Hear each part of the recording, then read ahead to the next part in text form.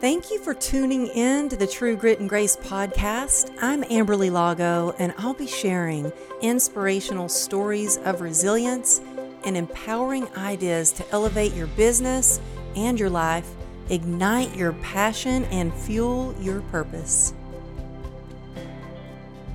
Thank you for tuning in to True Grit and Grace. I have one of my really good friends on the show today. Tamara, I'm so grateful that you're here. Y'all are going to love hearing from her. She's a thought leader, Christian coach, an incredible speaker. She's a best-selling author. I have her book right here. If you're looking on YouTube, Always Becoming. She's got a top podcast I had an honor of being on called Fit and Faith podcast. She's got a conference coming up called Grow for God. She's got retreats. She does masterminds. I mean, there is nothing that this lady cannot do.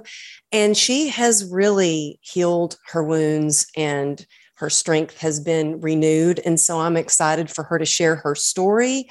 And you're going to leave just feeling motivated and know how to take ownership of your body, mind, soul with a fresh perspective and ignited passion straight out of the words from her amazing book. So Tamara, thank you for being here. I am so excited, Amberly. You're such a sweet, just a gem. You guys already know this if you listen to her, but she's real. This is who she is in person, when she's tired, when she's full of energy, all the things. And I've just been so grateful to get to know you over the last year. I'm so excited to serve your audience today. Oh my goodness. I've been looking forward to this. We have been, I think, trying to get this to happen between both of our schedules for over a year now. No joke. Yeah. But you know what? I'm glad because it's given me a chance to get to know you even more and to really dive into your book, which is so well done.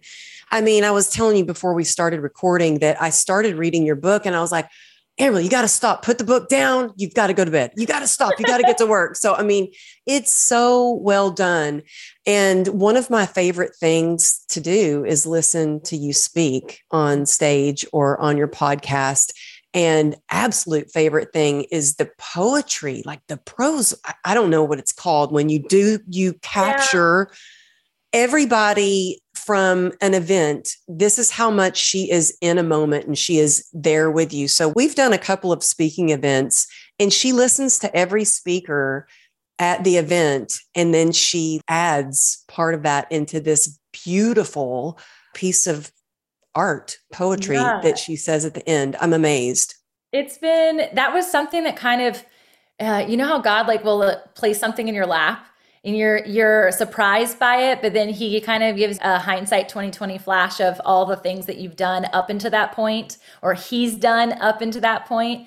And that's really where that came from. I remember knowing that I wanted to put something together I love experiential stage opportunities. I love when people get to really feel like they're a part of what someone is doing. And so being at these conferences with so many brilliant people like yourselves, you're dropping mic drop after mic drop after mic drop, and then it's just done. When you're a speaker, you leave it on the stage, and yes, it seeps into people's souls, and it might be in their mind as a replay, or maybe somebody caught it on their IG live, or somebody's recording.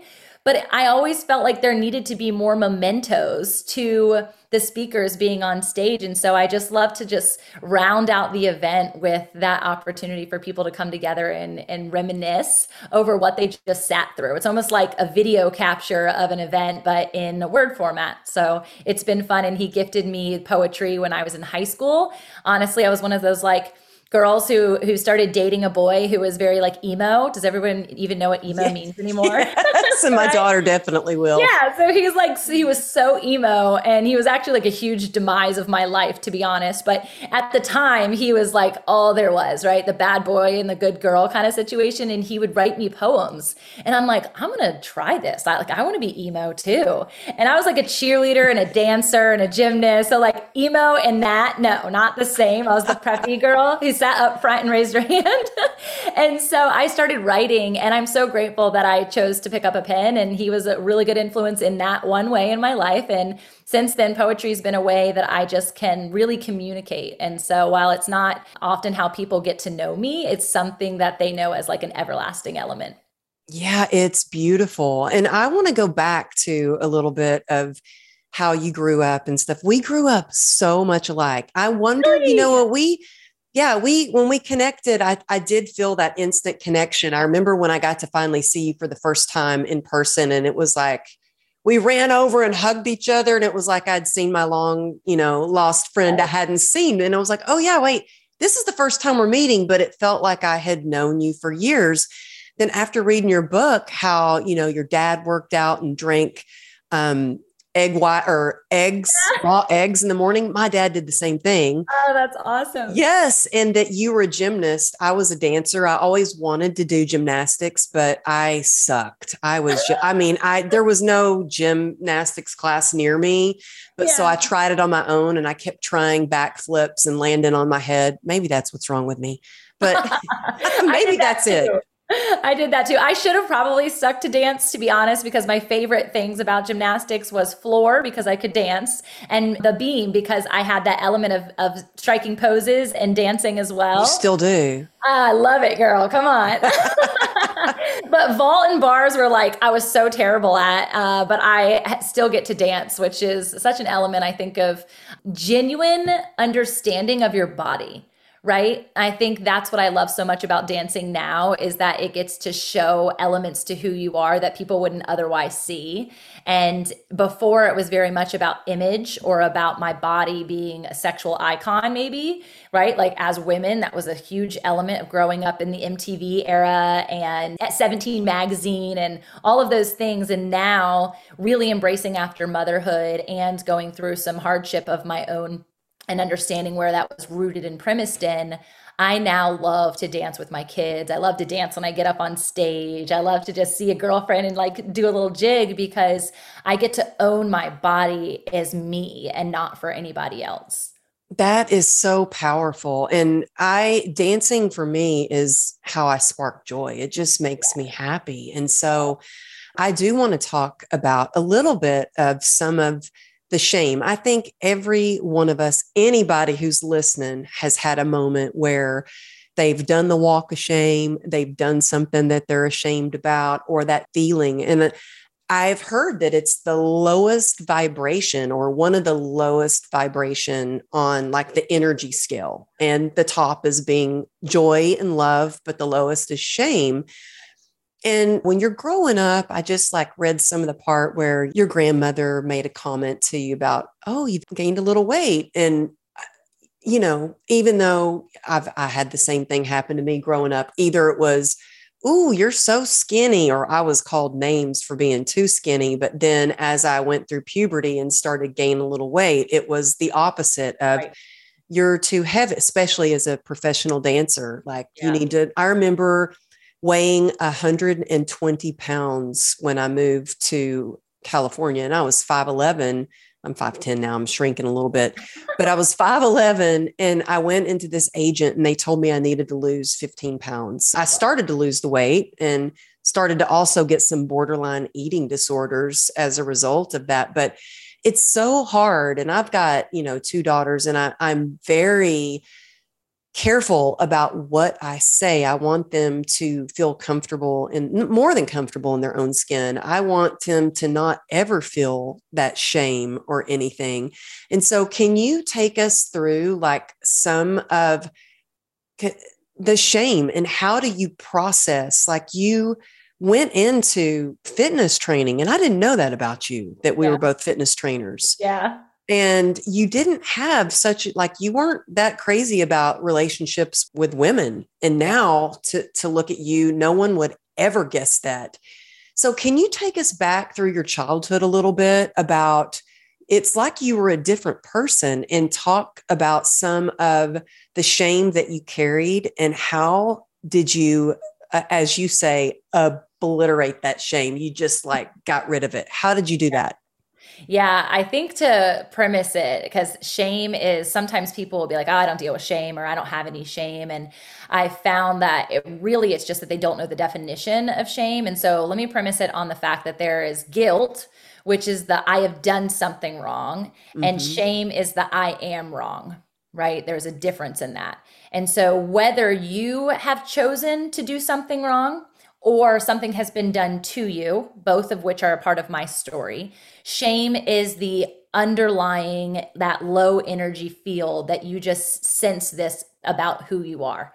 And it doesn't feel like worthiness comes from a lack of, knowing or confidence, which is generally rooted in shame.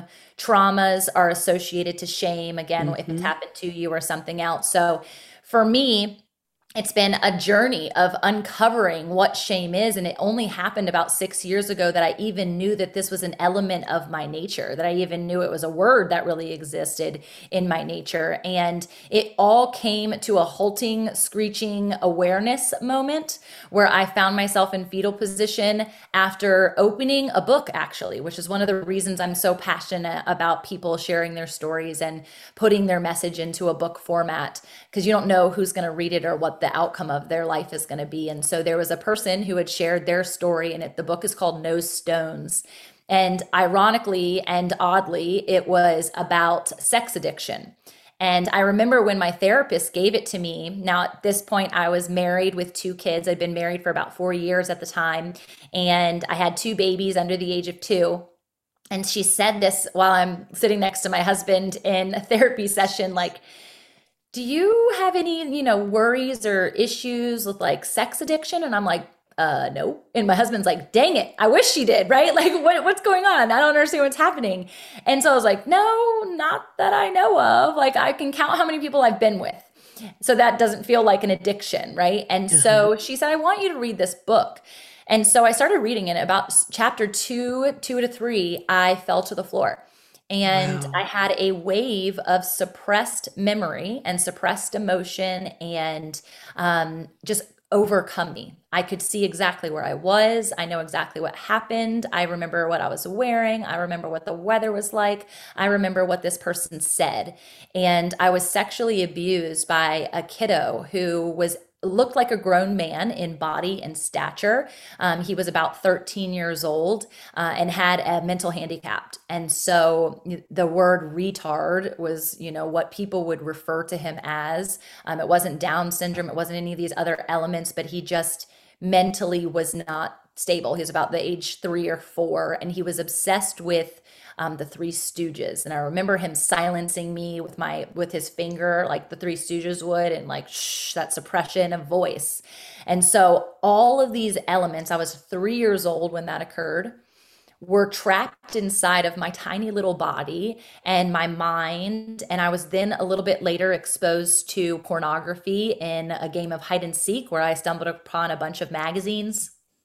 And then cyber sex, and then all these other things unrolled and unraveled in my life where I, like I just said previously, had my body because I thought it was a tool for men, and it was nothing to do with me or my ownership or even God's gift to me. Even though I considered myself a Christian, I didn't know the beauty of humanity at that point. I didn't have a relationship with God. And so slowly but surely it just wrapped up in my identity to the point that even when I got married, I was not comfortable in my own skin. I didn't really know intimacy the way that I know it now. When you talk about me being a different person, like I literally can see pictures of my old self. And even though my smile's the same and I might look the same, I don't feel like that's the same person. And so in that wave of emotion, I went through a very deep healing journey of 3 years of therapy, of emotional intelligence, of releasing shame, of understanding how to release shame, and also my ordination and minister's licensing. Jesus got a hold of me at that point. I had a supernatural encounter in my living room. All of this is in the book, but ultimately my passion for putting it into a book and also showing up even with business building, which is what I do by profession day to day, is for people to understand that their greatest purpose and their ultimate passions are often locked inside of them.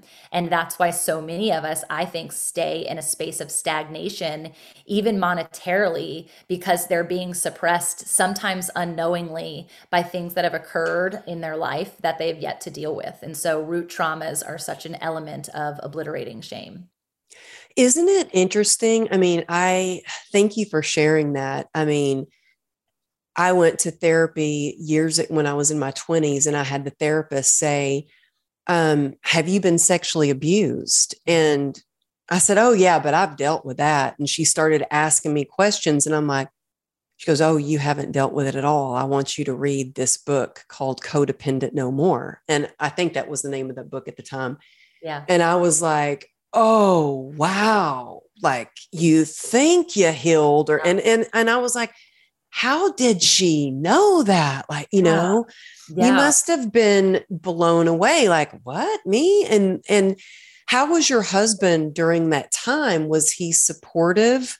Well, the wild thing is the way that all transpired was this awareness factor that I was running two businesses simultaneous to trying to be a wife and a mom at that point. I was doing it totally out of alignment with my integrity. And I remember my husband often asking and probing like that, are you a woman of integrity? Are you operating in integrity? I see you, you're such an integral woman. He kept saying that word. And I would get so frustrated at him. Like, what are you talking about? Like, you sound like you're talking a bunch of jargon. And he was actually calling me out in how I was acting, both in action, in body, action in mind, action in words. And I had stepped out on our marriage and he was completely aware of it, but completely denying it simultaneously because he's like, there's no way that this is happening. Right. And you hear people often who get into emotional relationships that go to something else. Well, for me, it was a suppression mechanism for me to deal with all of the pressures of my life and still performing in perfectionism, because striving and perfectionism were my mask. That was literally how I showed up from the premise of trauma all the way through the rest of my days. Everything was accolade driven. Everything was put myself on a pedestal. And if I can put on an air of perfection, then no one will know that this ever occurred to me. Right. And so he was standing at my side, which is in and of itself an amazing gift that I could never have asked for. And I remember carrying shame through this entire process of wasn't worthy even of him. I didn't feel even worthy of Jesus's love towards me. And so it was almost as if by works, I was trying to get myself clean. And we ended up having a situation a couple of years later where I was now in his seat. And this is all in the book, so you get to hear it. And I got to feel what it felt like to be in the receiving end of this. And it was so heartbreaking and so hard and so ironic. And yet I know even from his story of shame that there are hopes and aspirations that we have as people, as females, as men, to truly be seen, known, and loved. And I think at the end of the days, it's in an element of forgiveness of self and an element of forgiveness of others that we're able to stand in obliterating shame and truly existing in purpose. Well, I mean, how would you suggest someone who is carrying a lot of shame? What's their first step? Yeah, admittance and surrender. I think when we think through surrender, oftentimes, whether you know God or know of a higher power and you're surrendered to that, in and of itself, being able to admit that you're struggling, that you're hurting, and even if you don't know why, that's okay. But surrendering to yourself and to the path. I think society has given us so much things to feel and see as uncontrollable that we try to walk around life, even when we think about our fitness regime, right? Or our health regime, we try to be so controlled, right? Like, you should eat 6 small meals a day. Just kidding. You should not eat breakfast. Okay, just kidding. You need to eat just meat. Wait, just joking. You need to do just vegetarian. Like, there's so many rules that exist. And so therefore we try to control because we're looking for an outcome. And surrender is letting go and letting God. And so I finally got to a place of surrender, and I encourage that for so many people, because the release that comes on the other side of that is more powerful than anything that I think we can do, even from an element of grit, right? Like, I love the name of your podcast, but if I was to unpack what true grit means to me, it'd still be surrender first. And, that's why I had to add the grace. People ask me grace on the end because it's God's grace. It's the grace that we give ourselves. And I love, and one thing we'll get into is this whole hustle culture that you talk about. And that was me, and probably a little bit of you, especially if you were a gymnast and then a trainer and then, running these businesses. It's like, you just got to go, go, go. You got to hustle. You just have to. And I remember, just going until I would end up in the emergency room. Yeah, for real. And still now, sometimes I'm like, oh, girl, I need to slow down a little bit, need to slow down, because I love going fast. Yeah. I love, and so, but yes, surrender for sure, which seems very out of control if you're a control freak like me. I have kind of been able to surrender a lot, but luckily I have a sponsor and a mentor that they remind me. How important is that for you to have a community of like-minded people around you, or a coach or a mentor? I mean, it is inevitable that if we don't, we end up being in a space of isolation, and surrendered and isolated leads to suicide. And I just raise my hand that I can say that so boldly, because I was literally spiraling out to a place of constantly thinking about me not being here, even with two babies, even with a beautiful husband, even with all of the blessings that were literally around me from a family and friend perspective, and talent. Like, I knew I was talented, but I knew that none of it was being used for what I could have been using it for. And so community, whether it was my therapist, whether it was the church that I walked into, and y'all, I didn't go to church regularly when I had that supernatural encounter with Jesus. Literally, I saw his face. He said 3 specific things to me that I'll never forget. When I get to close my eyes and just bring myself back to that place, it gives me so much peace, because in the midst of my muck, he said, "You are fully seen, you are fully known, and I still love you." And that still was like, wow, I can give it all up, because at this point I feel seen, known, and loved. And that was something I had never felt in my entire life. But my husband and I knew that we needed support, and we didn't know where to go. We weren't with our therapist at this point. We just were like, anywhere that we can check in, basically. I remember actually looking online to check in somewhere, but I didn't know what was wrong with me. And anywhere that I looked for facilities, quote unquote, to go somewhere for women's rehab, I wasn't addicted to pain meds. I wasn't addicted to alcohol. And that's been crazy backstory to that in my family history. But I didn't know what to look for, and all of them were astronomically priced. Not to mention, I would be going away from my children, which I didn't want to do. I want to be a good mom. I want to be a good wife. I want to even be a good entrepreneur. And so community, we stepped into this church that we didn't know, but my husband remembered, like, back in the day. And you've actually got to meet the pastors that were there on greeting us. Morgan and Anthony were at EYA this past time. And I walked into he was an associate pastor at that church. He was the children's pastor back in the day.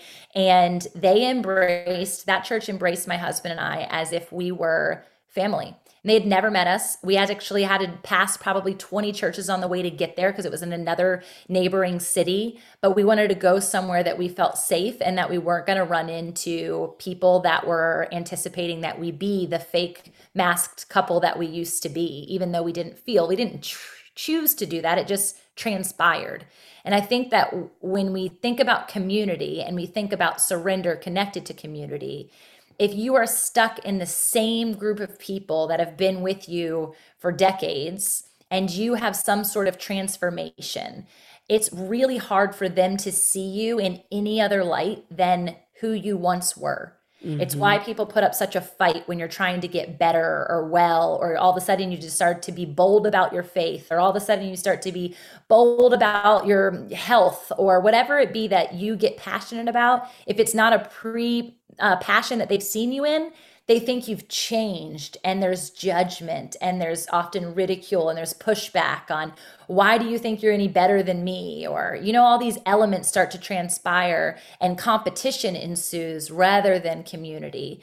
And so I would encourage anybody who is in a space of need for comfort or restoration, or to release shame, or to fully get well.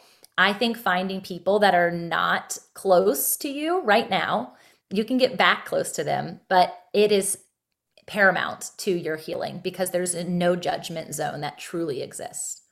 I think so. I think that's why it's sometimes easier to talk to a therapist. Yeah, exactly. A therapist. But when I moved to Texas, the things that I knew for sure that I had to find right away was number one, a barn for my daughter so she could be around horse crazy girls that were like her, a church and a sober group. Like I needed my sober soul sisters, And so, yeah, I think it is really important to find that community. And I think that connection is the opposite of addiction. So whether it's, addicted to scrolling through Instagram or drugs or alcohol or sex or whatever it may be, finding that connection is so important. And just to know, like, I don't know about you, but I felt so alone in what I was going through. I was like, nobody's going to understand this. Like, I'm the only fitness person that's ever had a problem with alcohol. No, there's a lot.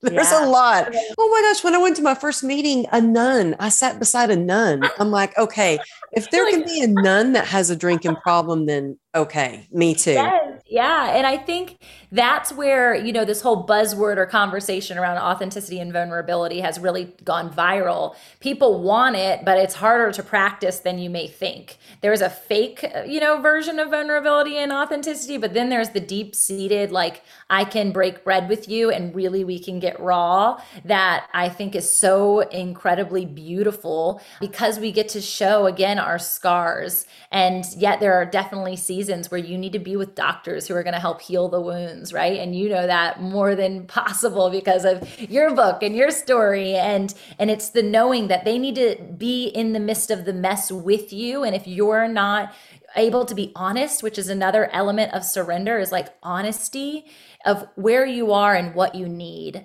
And I think if we can get really honest with ourselves, then we're capable of being vulnerable with other people. And that's where that community connection piece with women came into play. I was constantly seeing myself as a competitor. And I think with gymnastics, it's a singular sport, right? Even though there's the team element as well, I constantly had this like, I'm faster, I'm bigger, I'm prettier, I'm smarter. I had competition all the time.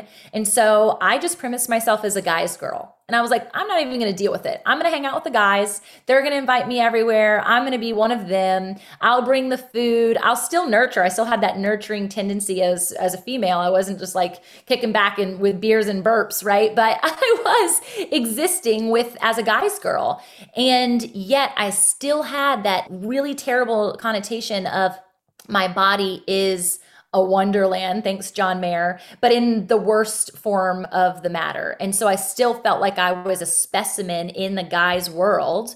And I could imagine, if I've never been like a call girl or a stripper or any of those things, but I could imagine that there is that element of yearning inside of them where they want to deeply be connected to women and not be seen as a specimen or an idol. And yet they're pushing themselves off because of how they've been exposed to femininity for so long. And so when I was able to finally come to terms with myself and with my femininity, I finally realized, like, this is the power of being a girlfriend. This is the beauty of being authentic with other women and them fully seeing you and understanding you and also knowing what you need. And we're so good as women knowing what other women need because of what we need. And so sometimes we're a better friend than we are a friend to ourselves. But I've never had a guy friend be the kind of girlfriend that even you've been in such a short period of time, because they just don't get it. They don't look through the same empathetic lens. And so it's amazing to be connected to women like yourself. Oh, yeah. Thank you. And it felt so good with you just when we were speaking at this event, in Denver, to be able to kind of, off stage, just connect and ask questions and not feel so alone in these thoughts that we had. We were both thinking like, wonder if she's thinking the same thing. Yep, I'm thinking the same thing. I'm like, woof, totally. Thank God I'm not the only one. Right. I mean, it just feels good when you can connect. I was a tomboy because I grew up with a bunch of brothers. And I mean, I have one sister, but she's a lot younger. And I just loved being out in nature and riding dirt bikes and everything. But I have always loved women and being around women. And when I thought back to it, when I was, oh gosh, I think I was about 6 years old, maybe, I had a club and it was called the Super Chicks Club. And I saved up my money, all the money I got for my birthdays or Christmas. And I had these shirts made with these cute little fuzzy chicks on them. And it said Super Chicks. I was the president, and we would meet, me and my cousins would meet in the hen house at my big granny's house. And I don't even know what we would talk about, but probably, how we were just going to like take over the world. But there is something powerful when women come together and support each other. Yeah. What would you say to women who have a hard time building those authentic relationships with other women? How do they start? Oh man, I always go back to this flashback of I got what is called a SNAP bid for a sorority. Are you familiar with sorority lingo? So no, because I didn't go to college. Oh, okay. So I didn't rush, which is like the traditional way to get in. You usually have to do this like 1 to 2 week like grooming period. And then if the sorority likes you, which that alone seems wild, but you're basically looking for a community that you feel suited to and they want to court you back. All girls, right? And then they give you an invitation to be a part of the sorority. Well, I wasn't allowed to do that. One, because I was an RA that year, and you're not allowed to be an RA and rush. So I got a SNAP bid, which means you don't have to go through the whole process. You don't have to go to any of those events, those silly things that they do. And they just give you an invitation. And I decided I was going to do this. I was going to try and be a part of a sorority, even though even at this time, I was in that mentality of like, I'm a guy's girl. I don't know that this is going to be for me. So I walk into this room with 300 women. And mind you, in gymnastics, I was always around girls. So it's not like I didn't have girlfriends. I just didn't have depth to those relationships. There was a difference. I didn't let anyone see my true colors. I just hung out with them. Mm-hmm. And so I walk into this room, there's 300 girls, and I'm like, nope. There was people crying with other people. There was people laughing and like having a good old time. And I just had this massive conflict in my spirit, only because now I know I needed that. I needed to be real and raw. And it wasn't until I had come to this full revelation of self that was capable or possible. And I think the biggest thing that changed was I did it. And what I mean by I did it, I tried it.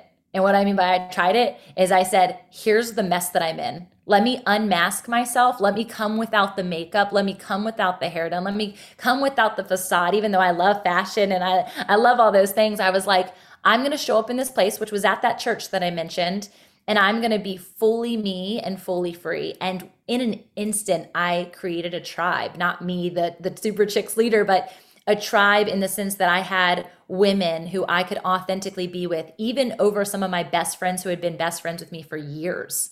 And since then, I've actually pulled away from those friends because they didn't like the new version of myself.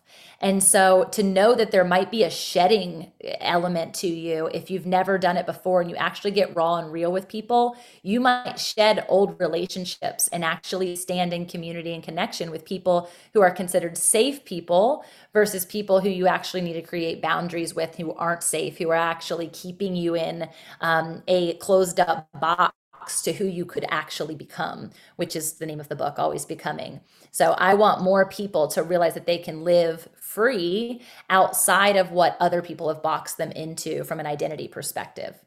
I want to get into that. It was actually one of the questions I had on here about boundaries, setting healthy boundaries, but also that is tough when you go through this process. I mean, it was hard for me when I went from being successful to bedridden and wheelchair bound for years and completely dependent upon my husband to do everything for me, basically, to starting to heal and in every way, spiritually, mentally, physically, getting sober. And then starting, and I remember, when the first time I was on national TV, having some friends like, oh, must be nice. Oh, well, I guess you just think you're all that now. And I'm like, actually, no, I'm scared to death to go on national TV. And I was hoping you would be kind of that friend that would tell me, hey, you got this, just be you, Yes. But there were some people that it was hard. And sometimes I think when you've been in a relationship and you've maybe had a friendship for 20 plus years, that you're supposed to hang on to that because you've been friends for so long. But I learned over and over that that's not what true friendship is, when somebody doesn't love you for you and support you along the way, so it was hard.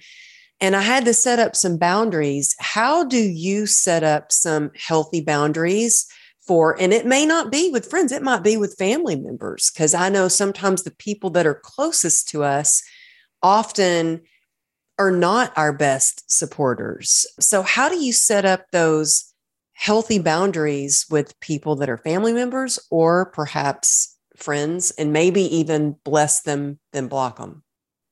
Yeah, no, it's really good. I think for me, it was this evolution of understanding myself and my needs first. Because if we set up boundaries and we're actually blocking what could be a blessing, that's also not supportive, right? You're not helping yourself, because I would find myself isolating back in the day, and I would be blocking people who, if I had told my mom everything I was dealing with when I was younger, or when that sexual abuse happened, or when I stumbled upon pornography, or when I stumbled upon cyber sex rooms, or all these things, if I had told, I had plenty of safe people around me, but I had chose to isolate myself. And so then there becomes the antithesis, where when you actually are aware, when you become emotionally intelligent, when you realize what's happening in family dynamics, when you realize what role, there are like roles we play in society that are really critical for us to understand. What role am I playing? What are my strengths? What are my needs? What are my weaknesses? Then from there, you can set up boundaries. But if you try to set up boundaries before it's time, you can inhibit yourself from true expression of growth, or like someone God might have put in your corner with intention to say, this person is going to be an iron sharpening iron, and you've now just rejected them. And so there's kind of two elements to that, question, and to your therefore action. But for people who you're like, I definitely know that they are not safe and I need to create a boundary, you have to come up with really clear communication for that. And you also have to be consistent in that communication. Eventually, people get the picture. But if you're wavering, today I set the boundary because I'm in a healthy mindset, tomorrow I don't because I do this, you're enabling their misconduct towards you. You're enabling the way that they treat you poorly. You're enabling the harsh words that they say to you. And I know even as I'm saying this, I'm drawing in my spirit, Amberly, that there might be somebody who's listening who is dealing with that in their marriage, and they feel like they can't get away. And I would just encourage you to, one, seek help and counsel, and also to know that you are worthy of being treated beautifully, and you are worthy of having safe boundaries, even in spaces like that. And that there are people and places that you can go who can just help you. And so I felt that, and I'm like, I don't have a direct storyline connection to that, but I do know that I've seen people emotionally abused for decades, and it has created not only trauma to their mindset, but trauma to them physically. And you can end up in a same space that I was, in a fetal position, but you could be 50 years old and have to restart your life at that point. I'm blessed that I had to restart after a quarter life crisis, and so I was a mere age of 29. But which is amazing, that you started so young. And thank you for sharing that. And I remember one time I had a therapist, I was going on and on about this boyfriend that I was dating, and he did this and he said this, and she said, you teach people how to treat you. And it was like, whoa. So I never forgot that. Yep. And sometimes it's hard, to stand up for yourself or to set those boundaries, especially when you have someone that is constantly trying to tiptoe around it or bust their way through it. But in the long run, if you stick to it, and like you said, you have integrity and you stick to what you say you're going to do, then it's easier in the long run. When we do the hard things, our life gets easier. But if we do what's easy, it seems to just get harder. So good. So good. Y'all, I had my parents and my siblings who would drive by my house every single day, because I lived in the same neighborhood as my parents, who were the caretakers, because my mom had a daycare and preschool, of all of the cousins and grandbabies. And they would drive by my house because I had to set up a boundary that I needed to go inward to my nucleus of a family to do the leave and cleave that had never been done so that I could break off some generational bondage that occurred in my life. And I had to literally not speak to them for almost a year. And my mom, who, if you know her now, is like literally my sidekick, but we are best friends. We've opened businesses together. We run this business now together. Like, she's just my person. God was so gracious in how he connected the two of us. And simultaneous to that, I had to say, not right now. And could you imagine as a mom, like I could think about my own daughter or son and like them having to do that away from me. And it's just heartbreaking to think of. And yet simultaneous to that, our bond is that much stronger now because she didn't understand boundaries. And that's a huge element. Most people who hate boundaries just don't have them themselves. They don't know boundaries. They've never set them themselves. They don't respect you for it. But when people who know boundaries understand your boundaries, like my people who know, if you text me after 8 o'clock, I'm not responding, but I'm going to text you at 5 a.m. If you were to text me at 8 p.m. because I'm sleeping, I'm with my family, I'm not responding. That is a safe boundary, right? That just, this is my time. I'm sleeping. And that's a simple example to use. There are bigger boundaries like you can't come on my property, or you're not allowed to bring alcohol into my house, or you're not allowed to say these words to me, or, there's so many heavy things that we can set boundaries around.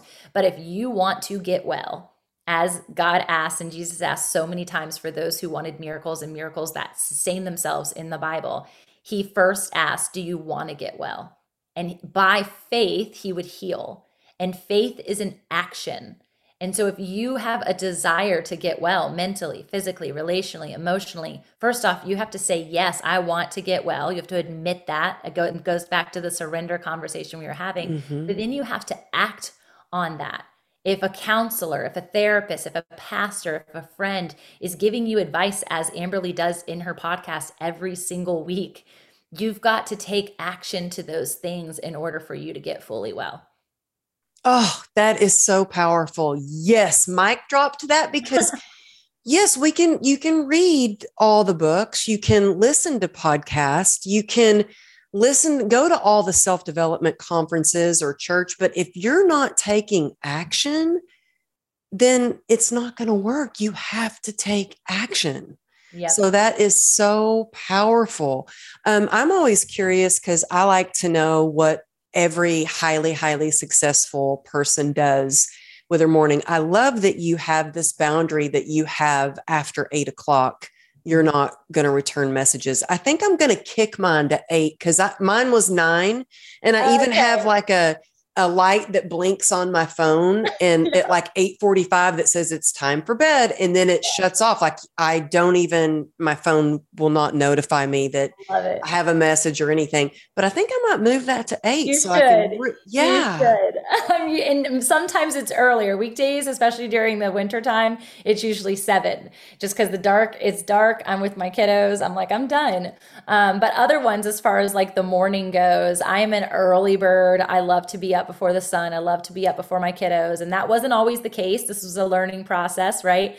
Of why am I so grumpy in the morning? Why am I agitated right when I wake up? Why do I feel overwhelmed right when the day starts? And it's because someone else, whether it was an alarm clock or whether it was little tiny hands who were like, wake up, mama, someone else was starting my day. And so already out the day, I was feeling out of control. I was feeling overwhelmed. But when I had control in that and I was able to start with a prayer and start with some quiet time and start with reflection and start with preparation for my day, have my mushroom coffee, drink my glass of water, get my workout in, I was now receiving the same tiny hands that wanted me from the get-go at the exact same time. And our morning started so much more beautifully in synchronicity versus in stagnation or frustration. And so my mornings look the same every single morning. And I'm so grateful. My husband wakes up right after I get that time. And so we all have our morning rhythm together, and then we're off to the races. It's a full speed when they're 7 and 9 now. And they are so sweet, y'all. Her kids are so sweet. And I love that your son just came up and had a full conversation with me and started telling me about, he came up to me. It was so sweet. I was at the table, my book signing table at this conference, and he comes up to me and he's like, and it was his birthday. And he comes up and he goes, did you write that book yourself? And I said, I sure did. And he said, well, how long did it take you to write it? And I said, well, it took me kind of a long time, altogether almost 2 years. And he goes, oh, wow. Yeah. You know, my mom's reading a book right now, and she's been reading it for a long time. Was he talking about the Bible? Yes. Is that what it was? So cute that he said that. I remember you telling me, I was like, what? That's hilarious. Yeah, the Bible, we never stop reading the Bible. It's always around. I've got one pretty much in every crevice of the house, whether it's a children's Bible or my Bible when I was little or the one that I'm currently reading. It gives me peace. I feel like I have, even by osmosis, I'm going to have the word in or on me if I'm going by it. And, it says out of the heart, your mouth will speak. And so if in my heart is the word, then out of my mouth comes the word. But if I can't just like put it next to me and it comes into me, as much as I want all my books to do that. I mean, but you know what? I totally get what you mean. It gives me, it gives me some peace and serenity when I can have, either my Bible or my 12-step books next to me. And in fact, we're in a rental house right now. We bought some land and we're thinking about building. We're not sure if we're going to build or we're going to buy a house, but until we get an idea, we're renting this house. So like, I would say still maybe 3/4 of our stuff is actually still packed in boxes. Yeah. Wow. But I was telling my husband, I was like, but no, I need my books. I need all of my books. And he's like, surrounded by books. Yeah. I was like, no, I need my books. I had books stacked up on the table and the shelf. Like I love to, and there's just something that feels good. And even if with the Bible, even if you can open it and read, one thing, it's going to impact you. And that's what I like to do in the morning too, is read from devotional or what are some of your favorite books other than the Bible? Just to speak to that too, and I'll tell some of my faves, but I really love, because I teach like biblical based wisdom to business owners. Like that's really my niche. I love to read a business book and parallel it to the Bible. And so not to say like I'm looking for specific scripture that backs something up by any means. I'm just reading my typical rhythm of whatever book I'm in right now in the Bible, and then whatever I'm reading. And it has given me so much fire. Every time I share, or I'm coaching, or I'm teaching, or I'm showing up on Clubhouse even, or even on stage, I feel like the wisdom that people are extracting in the marketplace is brilliant, right? I love so many business books. I'm actually reading The Power of One More by Ed Mylett right now, who is a Christian. So he's got Bible and business in there. Yeah, I just had him on the podcast a couple of weeks ago. Oh, I love him so much. I want an introduction, to be honest. He's amazing. And his book is so good. But when I do that, and when I've seen anybody who has taken that piece of advice and applied it, so it's like 10 pages of a regular book and whatever you're reading in the Bible, you have so much more fervor, because it's premised on truth. If you're a believer, like you're like, this is so sound, and you have an element of discernment towards what it is that you're reading, even from a business perspective, right? I think it's really powerful.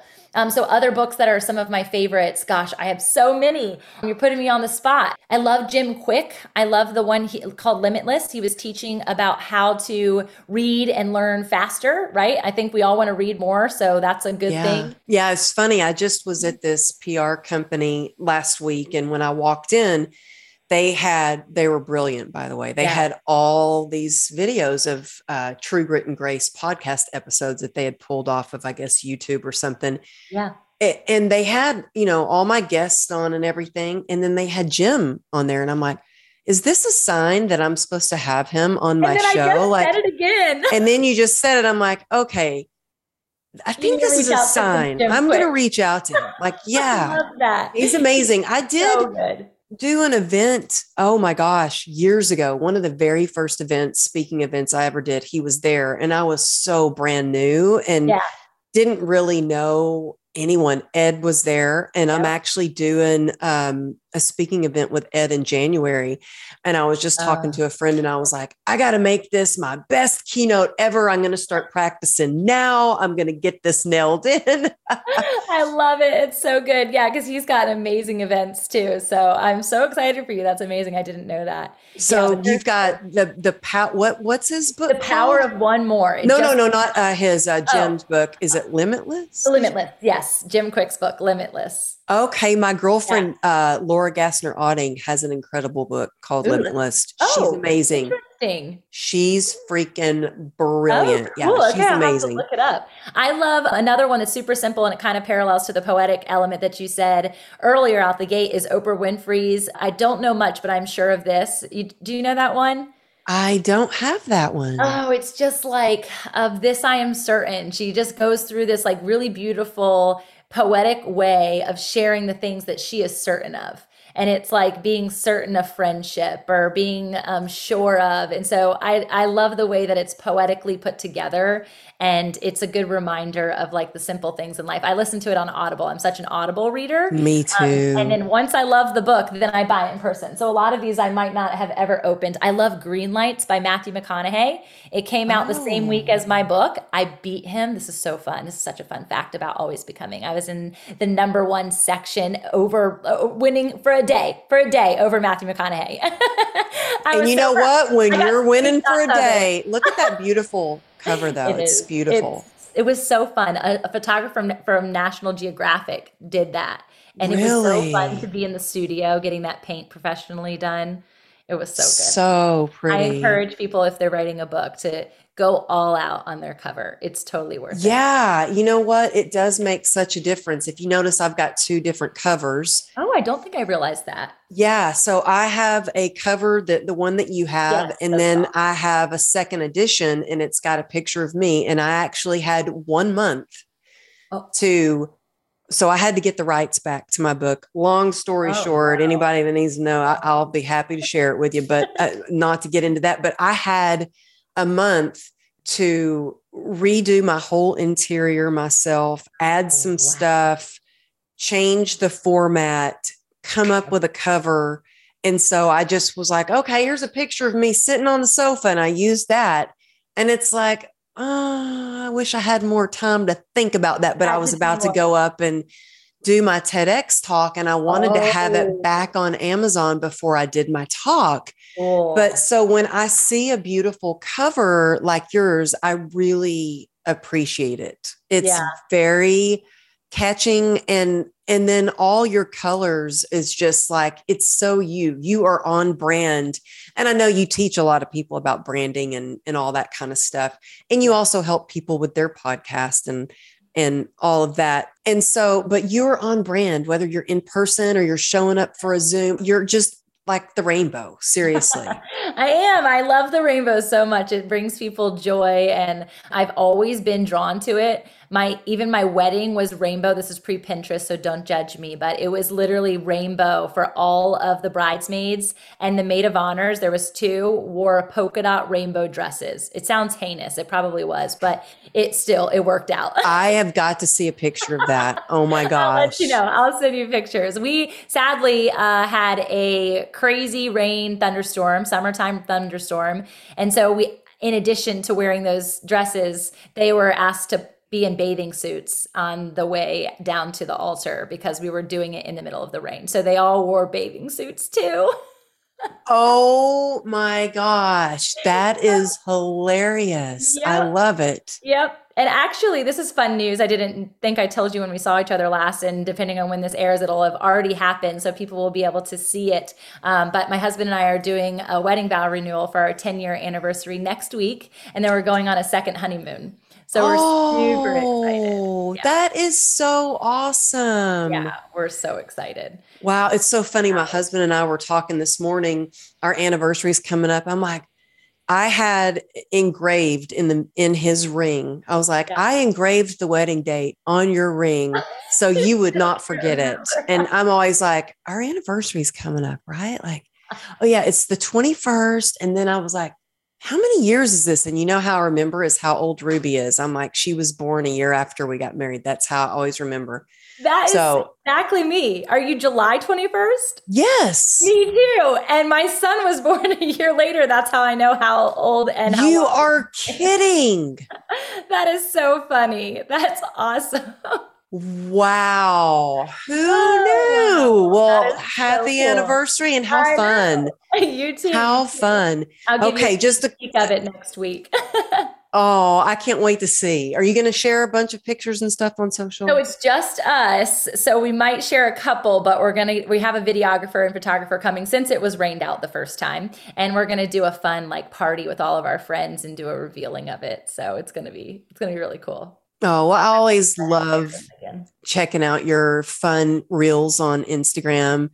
But speaking of that, tell everybody the best way to find you. Yeah, Instagram is totally where I hang out the most. I hear I'm supposed to be on TikTok these days, but I haven't gotten with the program fully. So Tamra Andress, it's just my name on Instagram. I love connecting with people in the DMs and specifically praying. So if there's something you heard even in this podcast and you're like, I need someone. We talked about community. If you just need prayer or you need insight or support, I would love to point you in the right direction for people that have been amazing resources to me and just pray with you. So that would be that. And then you can see my website is the same. It's my name, and my business company is called Fit and Faith Media, and my podcast too. So and before we go, I want you to tell everybody a little bit about this event that you have coming up, this huge conference that I cannot believe I have something else the exact same. I know. We've got to figure that out next year. I'm not going to book it unless Amberly Lago can be on stage. Oh my gosh. No, seriously. I would so love to be there. You have some rock star people there. It is a beautiful element for people to come and really just be and find community that, you know, really doesn't look like them at all. Maybe not physically, maybe not in what they do from a business perspective, but they know in their heart of hearts that they are there under the same knowing and the same truth. And so it's called Grow Your Business for God's Sake. We call it Grow for God for short. And it's Bible basics for building a business. And you get to learn from people who have done it phenomenally, whether they're millionaires or they're impacting 1 million people, because we know that it's not all about money. But there is prosperity when we do the Lord's work and we show up for a movement, which is ultimately all rooted in the body of Christ, which is the kingdom, right? If you're doing something on purpose and you're doing it out of passion, it's from the Lord. It just has to be. There's no question in my mind. And so I love the incredible speakers that are coming together, world class. And yeah, who are some of the speakers? We've got Patrice Washington, who is incredible. I love Patrice. I've actually had her on the podcast, and we did a podcast. So she's amazing. Yay, she is. They call her the Money Maven, and so she's one. We've got Tim Story, who you might know. I love Tim. Coach, yes, he's been on the show. Y'all can look up that episode. We have so many similar posse people in our group. I'm thinking of Travis Believes. Have you connected with Travis Believes yet? He's been on the show too. Yes, I love it, Travis. So basically we're having a True Grit and Grace conference, November 3rd through the 5th. Come hang out with us. Amberly won't be there, but I will. Oh, I've got to figure out how I can be there. I seriously cannot believe, I just feel it in my bones that You do. But we have over 25 speakers. I could go on and on about the incredible people coming together. I think one of my favorite people to mention is Anthony Hart and The Session, which is Morgan Hart, my girl, my creative everything. When you think about Rainbow, you can't just think of me. You have to think of the girl who designed that cover and designs the back wall that you see right now. But her and her team, they are a worship team that will blow your mind. Is she the one who wrote your acknowledgement? Or no, so my forward was by Hope Carpenter. Hope it will also be there. I'm glad you brought her Hope up. Will be there. Okay. Oh my gosh, I surround myself with I'm like, she's a firecracker. Y'all are going to be in for a treat. You're going to need to bring your fireworks sunglasses because it's going to blow your mind. Oh, and then one more question before we go. Have you thought about doing a book of your poetry? I have had this in the back of my mind for quite a while, and I am certain that it's going to come out likely as a devotional because of all the different genres of pieces, but it will 1,000% happen. I don't know when, but it's in the back of my mind for sure. I've got notebooks and notebooks of them. So to go back would just be a process in and of itself. I don't know. I mean, I could just imagine like this beautifully illustrated coffee table book. I'm just saying. I'm in. Preach it, girl. I'm ready for it. I mean, because you're brilliant at it. You're just brilliant. Thanks. So yeah, you guys, you can find all the links that she has shared in the podcast notes. Check out her book. I highly recommend Always Becoming, and check out her conference. If there's a way I can be there, I will. And her podcast. I love your podcast. You have amazing guests on your show. I feel so honored that I got to be on. Yes. But I just love the work that you do, and the heart that you put into everything that you do is amazing. So thank you for taking the time to be on the show. And you know what? If there's something that really resonated with you, take a screenshot. If you're listening on your favorite podcast platform, take a screenshot and share it and tag us on Instagram, because that's where we both kind of hang out. When I see that you've listened and you've tagged us, I share that. It means a lot that you're here. Yeah. Listening, tuning in, but really go show Tamara some love and let her know you heard her here on True Grit and Grace. And thank you again for being on and sharing your heart, your hope, your wisdom. I love you, girl. Thank you. Really an honor. Love you so much too. Thank you for what you do. And thank y'all for tuning in. I will see you next week.